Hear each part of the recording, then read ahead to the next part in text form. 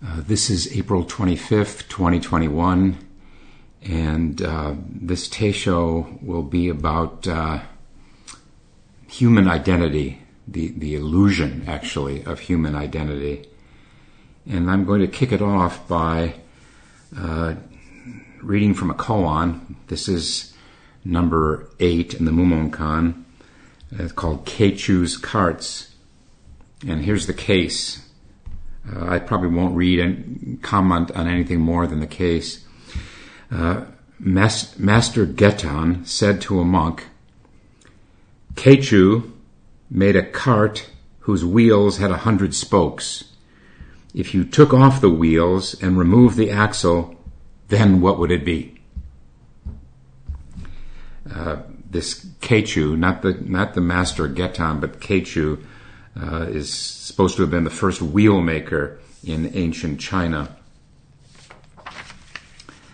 I'm going to turn first to some words of the Buddha, and this is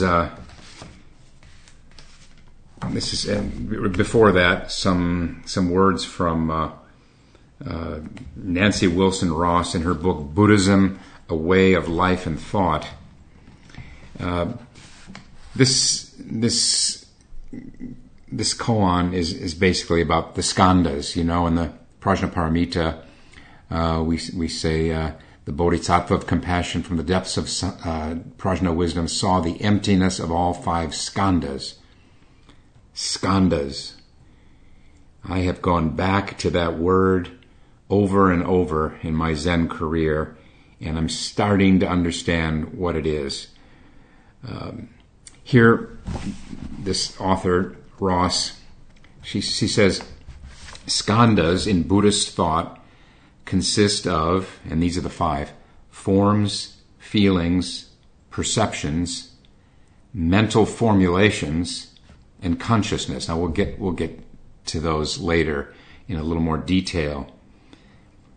But it's important here, she says, the constant interplay and interconnection among these 5 skandhas has the effect of giving a false sense of personal identity and continuity, whereas in truth, there is no definite I existing by itself, independent of the ever-shifting relation among psychic and physical forces. Okay, this is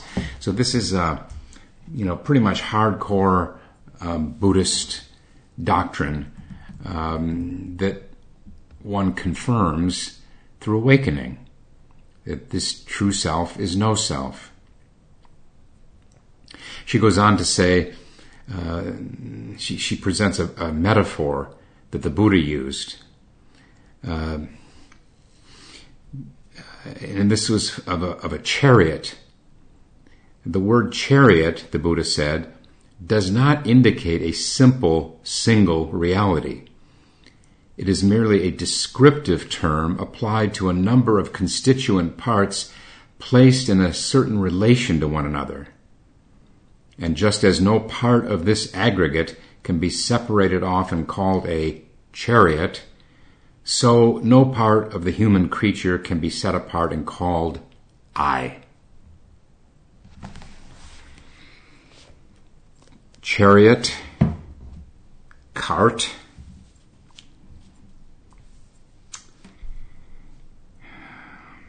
Well, some might say this is cultural appropriation on the part of the Chinese, from the Indian chariot to their own cart.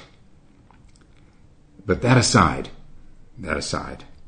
let's get back to skandhas. So, please try to stay with me here, because it's not the simplest thing in Buddhist doctrine. So the first of the 5 skandhas is form. That's just our bodies, the physical. The second is translated as either sensation or feeling. And that, I think, doesn't need more comment. The third is usually translated as perception, but in the in our chanting version of the Prajnaparamita, we simplify a couple of these for the sake of making the sound flow better in the chanting. So we say, form here is only emptiness. Feeling, thought, and choice, consciousness itself are the same as this. So form, feeling, okay. And then we say thought when it's usually translated. The third one is translated as perception. And it does make a kind of sense. I can see the rationale for simplifying it. Besides the sound, the rationale for making it thought. And in just a second we'll get to that. But perception. Perception, and I'm simplifying this because it's hard enough to assimilate all this in reading. It's even harder when it's being spoken. But perception is basically the work done by the 6 sense organs. So the eyes see, the ears hear, the nose smells, the tongue tastes, the body touches, and the brain thinks. The brain thinks. So there's where the thought comes in. The 4th skanda is the most complicated. It has so many different translations and different aspects to it. Let me count the ways.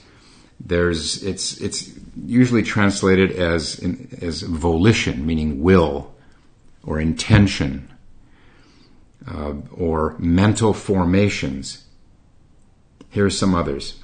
Formative principles, conditioning factors, dispositions, tendencies, potencies, habit forces. You've all heard that one. It's all basically karma. At the risk of oversimplifying, it's karma.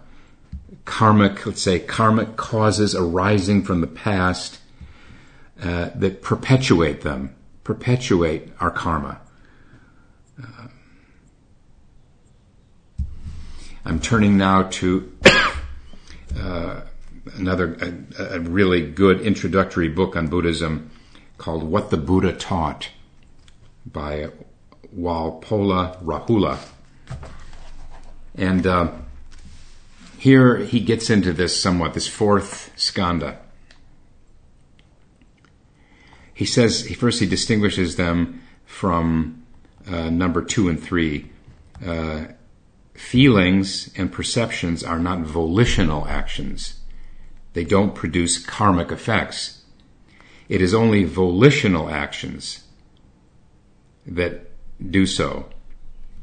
The Buddha famously said, O bhikkhus, O monks, it is volition that I call karma. Having willed, one acts through body, speech, and mind. So, this 4th skanda, mental formations, this Rahula gives us some, such as attention, will, determination, confidence, concentration, wisdom, energy, desire, repugnance or hate, ignorance, conceit, idea of self. That's the root one. Sometimes they say there are 50 some of these, 52 such mental activities, but what they all have in common is that they all either create karma that we'll have to sow one way or another, or they don't create karma. I don't want to linger too long on this because we can get bogged down in the weeds. So, that 4th one, intention, volition, mental formations. And then the 5th skanda is consciousness. Now here I think of all the times that I've read in magazines or books, I've read that scientists, I say neuroscientists, for the life of them, can't quite define what consciousness is. And maybe because they're looking at it as some thing, consciousness as a thing.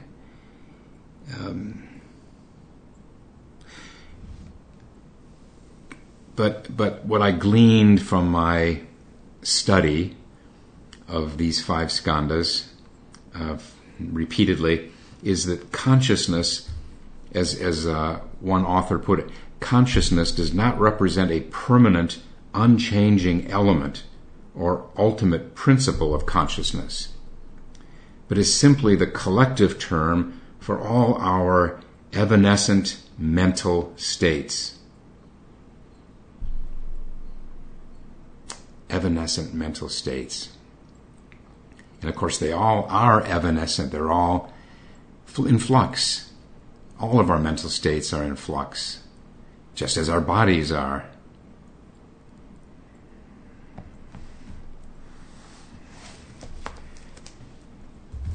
I'm turning now to another scholar in the name of Ling. Last name is Ling, T.O. Ling, and this is from his Dictionary of Buddhism. And here he talks about these 5 skandhas. Each of these is a group, aggregate, or bundle of elements. By the way, that's the literal translation of the word skandha. That of that type which are continually in flux. Thus, the physical nature of individual is at any moment a process or flux. I like that word process too, or flux of physical elements, and the same with, and then he goes to the other 4 skandhas, the same with feelings, perceptions and thoughts, volitions, and consciousness itself. The whole process constituted by the 5 groups is the human individual at any given moment of her life history. At different stages in that history, she exhibits different appearances and characteristics. This process of continual change is evident even to the eye of common sense in the difference between the individual as a baby, a youth, a mature adult, and an old person. Physically, the process of change is continuous, that is, on the first skandha, form, and also at the level of feelings and perceptions and volition and consciousness itself. I think this can't be repeated too often because we are so deeply, deeply conditioned to believe in the self as a self-standing entity apart from other selves. In one of the Buddha's most famous descriptions, he talks about not just the self, but all things. Dharmas, small d, dharmas, just means things. And here he says, this is from the Diamond Sutra, one of the favorite ones in Zen. This is what he says: reflect that all conditioned things are like these: a star, a mist, a burning lamp, a phantom, a dewdrop, a bubble, a dream, a lightning flash, and a cloud.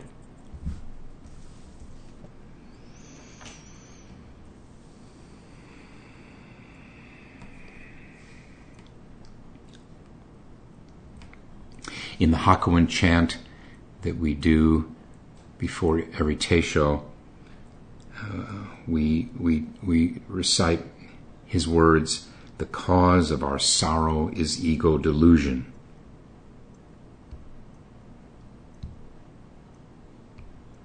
And then he also says, our form now being no form. And then he says, our thought now being no thought. And you could say those are two of the 5 skandhas, and of course you could say the same with the other 3. Our feeling being no feeling. Our volition, or karma, being no volition. Our consciousness being no consciousness. This is the other side of reality. There's the conventional side, the world of thingness, form, feeling, perception, volition, consciousness, and then, as we chant in the Prajnaparamita also, our form here is only emptiness. Feeling, thought, and choice, consciousness itself are the same as this.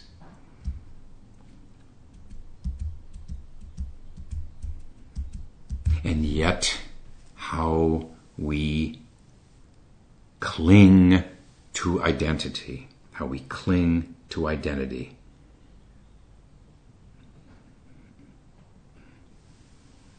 And now, as never before, look at the need to identify oneself. Let me count the ways. We identify with our occupation. I'm a priest. I'm an accountant. I'm a driver. And this invites, to the degree that we're attached to our occupational or career identity, this invites trouble when we retire, as we all know. We cling to our ethnic or ancestral identity. This is really bloomed with these DNA, like Ancestors.com and the other ones, where people are fascinated to go back and see of their ancestry and all the ways that they're more mongrel than they thought. And it can be pretty fascinating. I did this a few years ago and somehow lost interest in it. But yeah, ethnic and ancestral identity, racial identity, of course, gender identity, now further articulated through choice of pronouns, psychological identity, the type that we see ourselves as, to the degree that we're aware of it. With some people, that means their diagnosis. For example, I'm ADHD. And then that can become an attachment. Doesn't need to be. Our cognitive identity, our identifying with our IQ, or with our memory, or with our wit. I'm a funny person. I'm a really bright person. In this case, the cognitive identity, we're especially likely to enjoy criticizing others. I think of that line from the Hakuin chant, beyond ego and past clever words. Oh, how we can identify with our cleverness. Some people. Not all of us are all that clever. Of course, clever, I know in British English, it refers more to intelligence. We have our class identity that we can get caught in.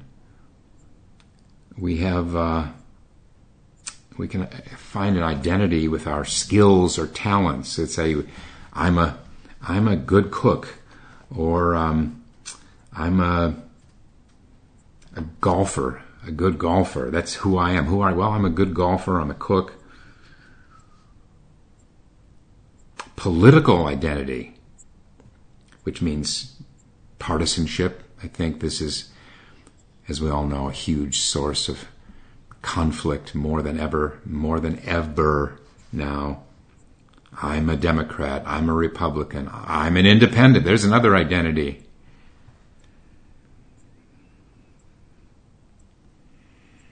There's age identity, a generational identity. I'm a boomer. I'm a millennial.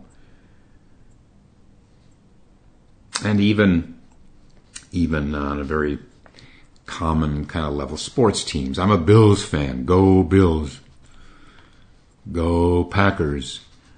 And then all of the consumer products that get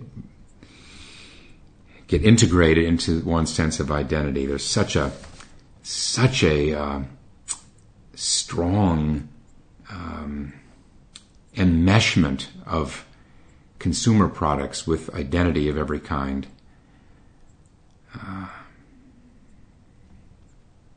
Now, to be sure, these are all, any or all of these can be valid. Yes, I am white.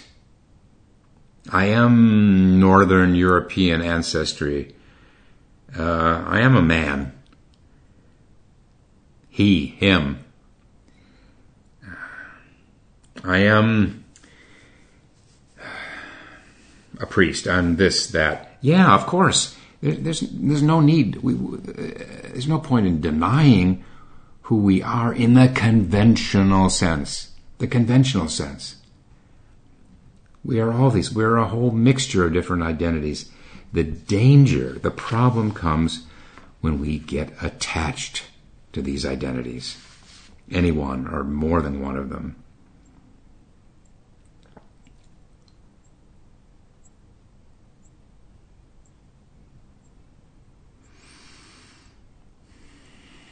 So, why chain ourselves to any identity? And I think here I would hypothesize that it's because the self, this small s self, always wants reinforcement. At some level, I'm guessing, at some level, every one of us, even people who have never even heard about Buddhism or the teaching of no self, every one of us senses that there is no ground to the self. There's no substantiality to it. There's no way to secure this self. Yes, we have this sense of continuity based on all these different identities, not to mention our name, just our name, that's another kind of identity, maybe the most common kind. Who are you? Name. But what is that? Really? It's a label someone gave us when we were born. Or later, if we change our name.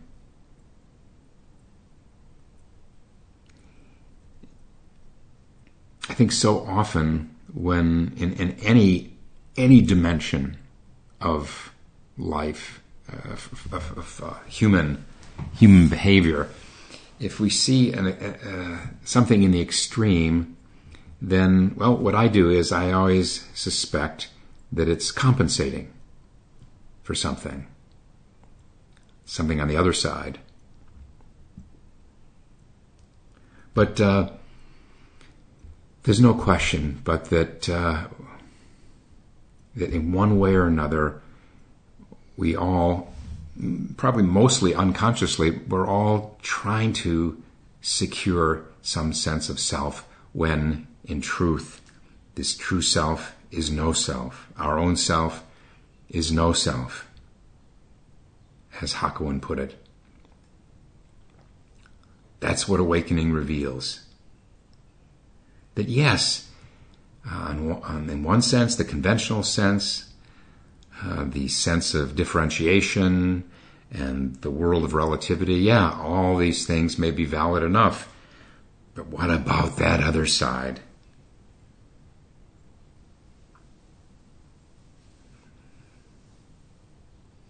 Attachment to identity, it occurred to me, is what do they say? It's like someone with a hammer where everything becomes a nail.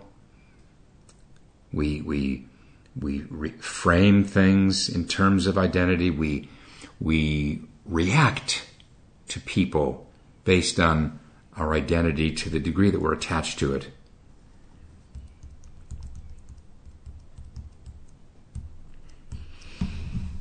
And related to this matter of identity is the whole realm of opinions.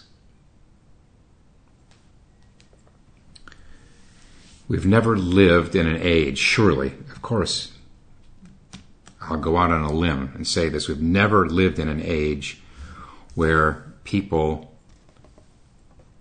relish, cherish their opinions, probably because we've never, until the last 20 years, we've never had the internet and social media to bray our opinions, our views, and that itself becomes a habit for us. And then it just acquires a momentum, yes, a karmic momentum, where we just do it and do it and do it, and it hardens our need to voice our opinions. One of the words that I've run across often in Buddhist doctrine is the word view. And until last night, when I was deep in books about all this, I never could find what view means until last night, where I saw it as, yes, what I had suspected. The scholar Sangharakshita said it's basically the same as opinion. And the sutras and other Buddhist texts always warn about getting attached to our views, our opinions. The Sanskrit word for opinion or view is ditti, D-I-T-T-H-I, which, by all means, forget what you just heard. But I'm just mentioning it in passing because it contrasts with what they call samaditi. Samaditi means complete or perfect seeing, not merely a partial or one-sided view. Someone not too long ago insisted after one of my teishos that sometimes there aren't two sides to things. And I take that point within the conventional realm, the realm of relativity. But never, ever can we forget that everything has another side in the fundamental sense. So, complete or perfect seeing, not merely a partial or one-sided view. I learned only a few years ago that the Japanese have a phrase for someone with this kind of one-sided view. The literal translation is a plank-carrying person. And here's the idea. If you're a carpenter or contractor and you're carrying a plank on one shoulder, you can only see in the other direction. So a plank-carrying person is someone who's attached to one side or the other. It doesn't have to be the conventional side, the side that everyone in the world knows of relativity. after enough practice, it's meditation practice, when we've gotten a glimpse of the other side, the non-differentiation side, the side of emptiness, of insubstantiality, that can become its own attachment. That's also a plank-carrying person.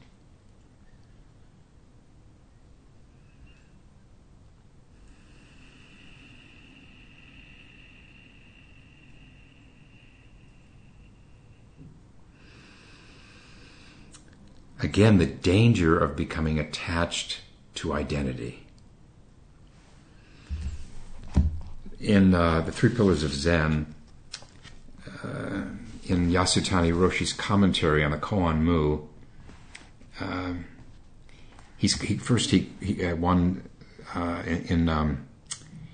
in his commentary on Mumon's commentary of the Koan, first he quotes Mumon. If you cannot pass through the barrier and exhaust the arising of thoughts, you are like a ghost clinging to the trees and grass. Ghosts, and now this is Yasutani Roshi speaking, ghosts do not appear openly in the daytime, but come out furtively after dark, it is said, hugging the earth or clinging to willow trees.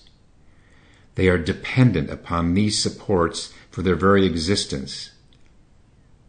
In a sense, human beings are also ghost-like, since most of us cannot function independent of money, social standing, honor, companionship, authority, or else we feel the need to identify ourselves with an organization or an ideology or any of these other kinds of identity, an occupation or a political party or a gender or so forth.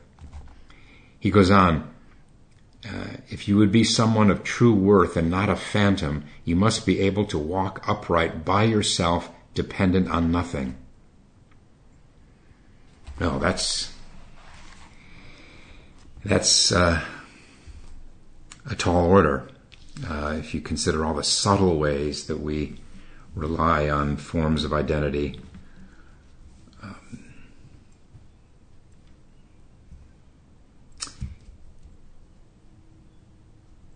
We can see identity as something that we need to resolve for ourselves.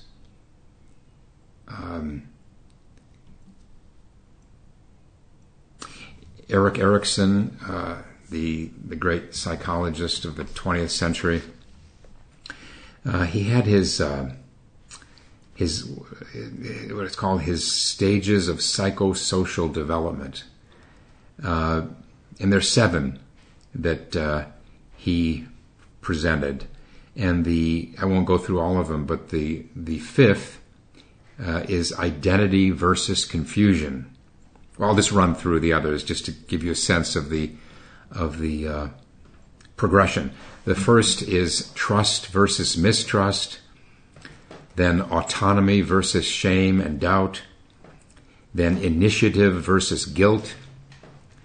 The 4th is industry versus inferiority, and then the 5th, identity versus confusion, and then the last 2, intimacy versus isolation, and finally generativity versus stagnation. This is an order of a human life, and we won't all come to a resolution about any money. Sometimes we get fixed, we get stuck in one of these stages or another.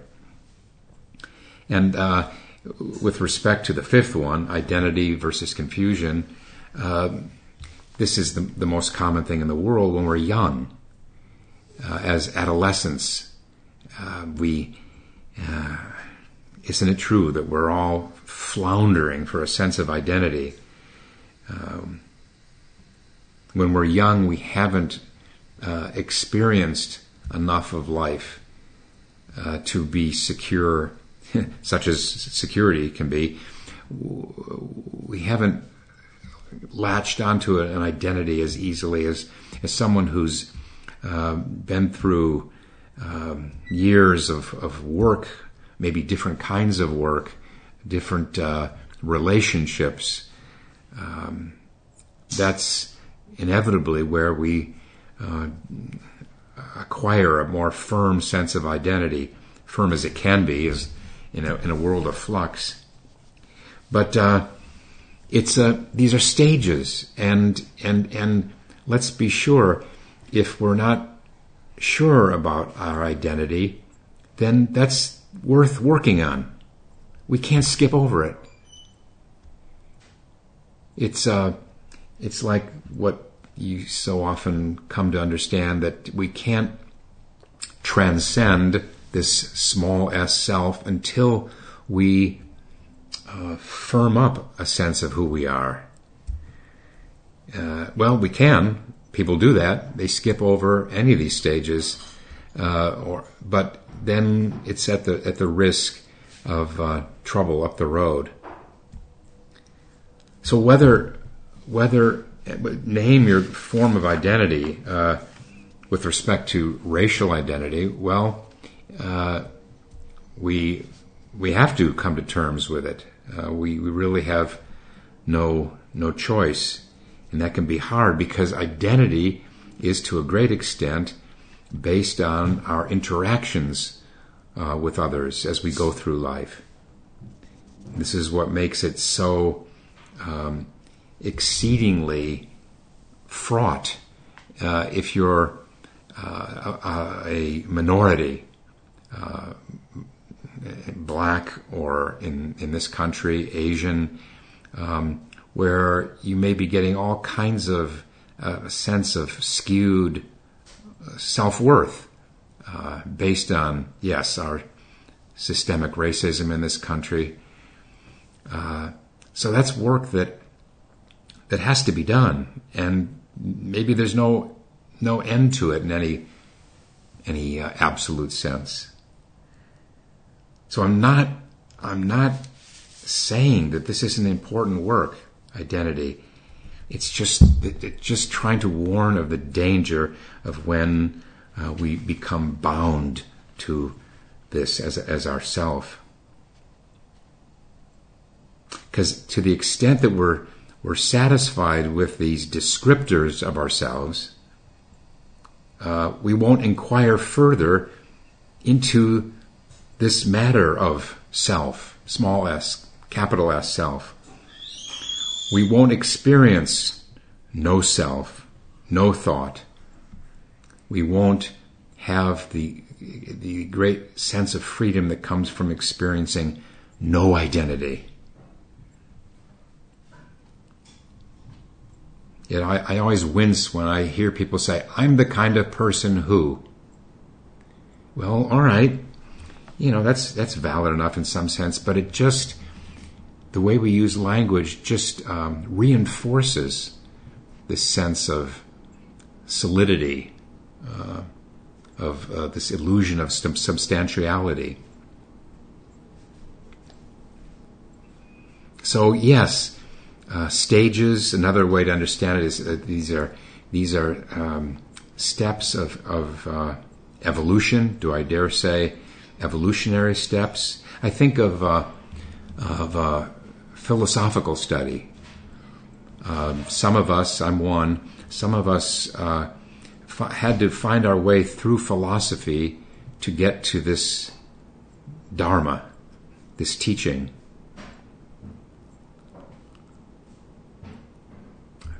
Francis Bacon said, a little philosophy inclines one's mind to atheism, but depth in philosophy brings one's mind around to religion.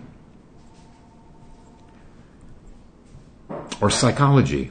There too, I was one of those of delving into psychology on my way to, psychology is the study of self, is the investigation of small s self. This, I would suggest, is what distinguishes it from spirituality. In psychology, we're still working on the level of self and integrating the self, whereas in spirituality, we're trying to go beyond that.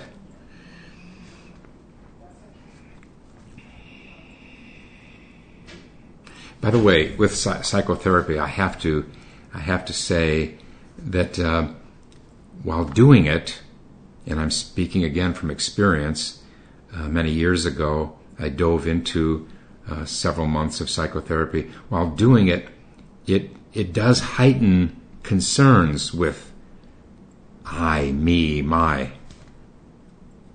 And those invade our zazen. They did mine. And those months while I was doing it, I spent more time than I ever thought I would just dwelling on my parents, my siblings, myself. But I consider it a great investment because it can pull out the wedges of unresolved emotional issues. That's a wonderful phrase of Hakuin's from the 18th century Japan. It can pull out the wedges and can untie the knots that bind us to the self and open up this spaciousness where we can, in the long run, our sitting, our meditation can be very much enhanced by resolving these things through psychotherapy. Yes, again, a stage. So, yes, by all means, be earnest about any form of identity that we're working with. I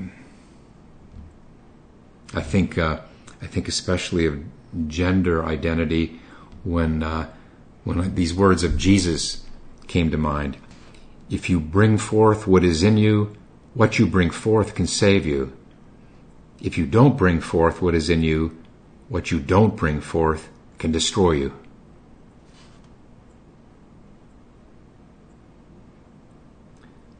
So we may very well have to focus on this I, me, my for a period of time. But as Zen practitioners, let's aspire at least. Let's aspire to go beyond it all sooner or later. Because only that way can we really find freedom.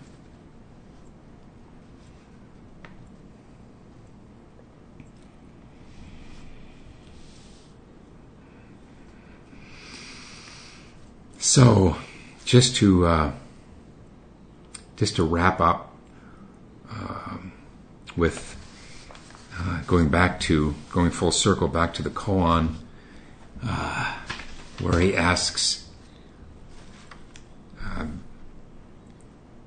the monk about this cart whose wheels had 100 spokes. If you took off the wheels and removed the axle, then what would it be?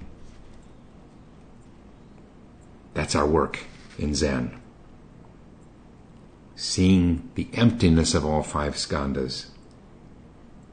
Getting rid of our notions of self and other. And then, show me, what is it? Time is up. We'll stop and recite the 4 vows.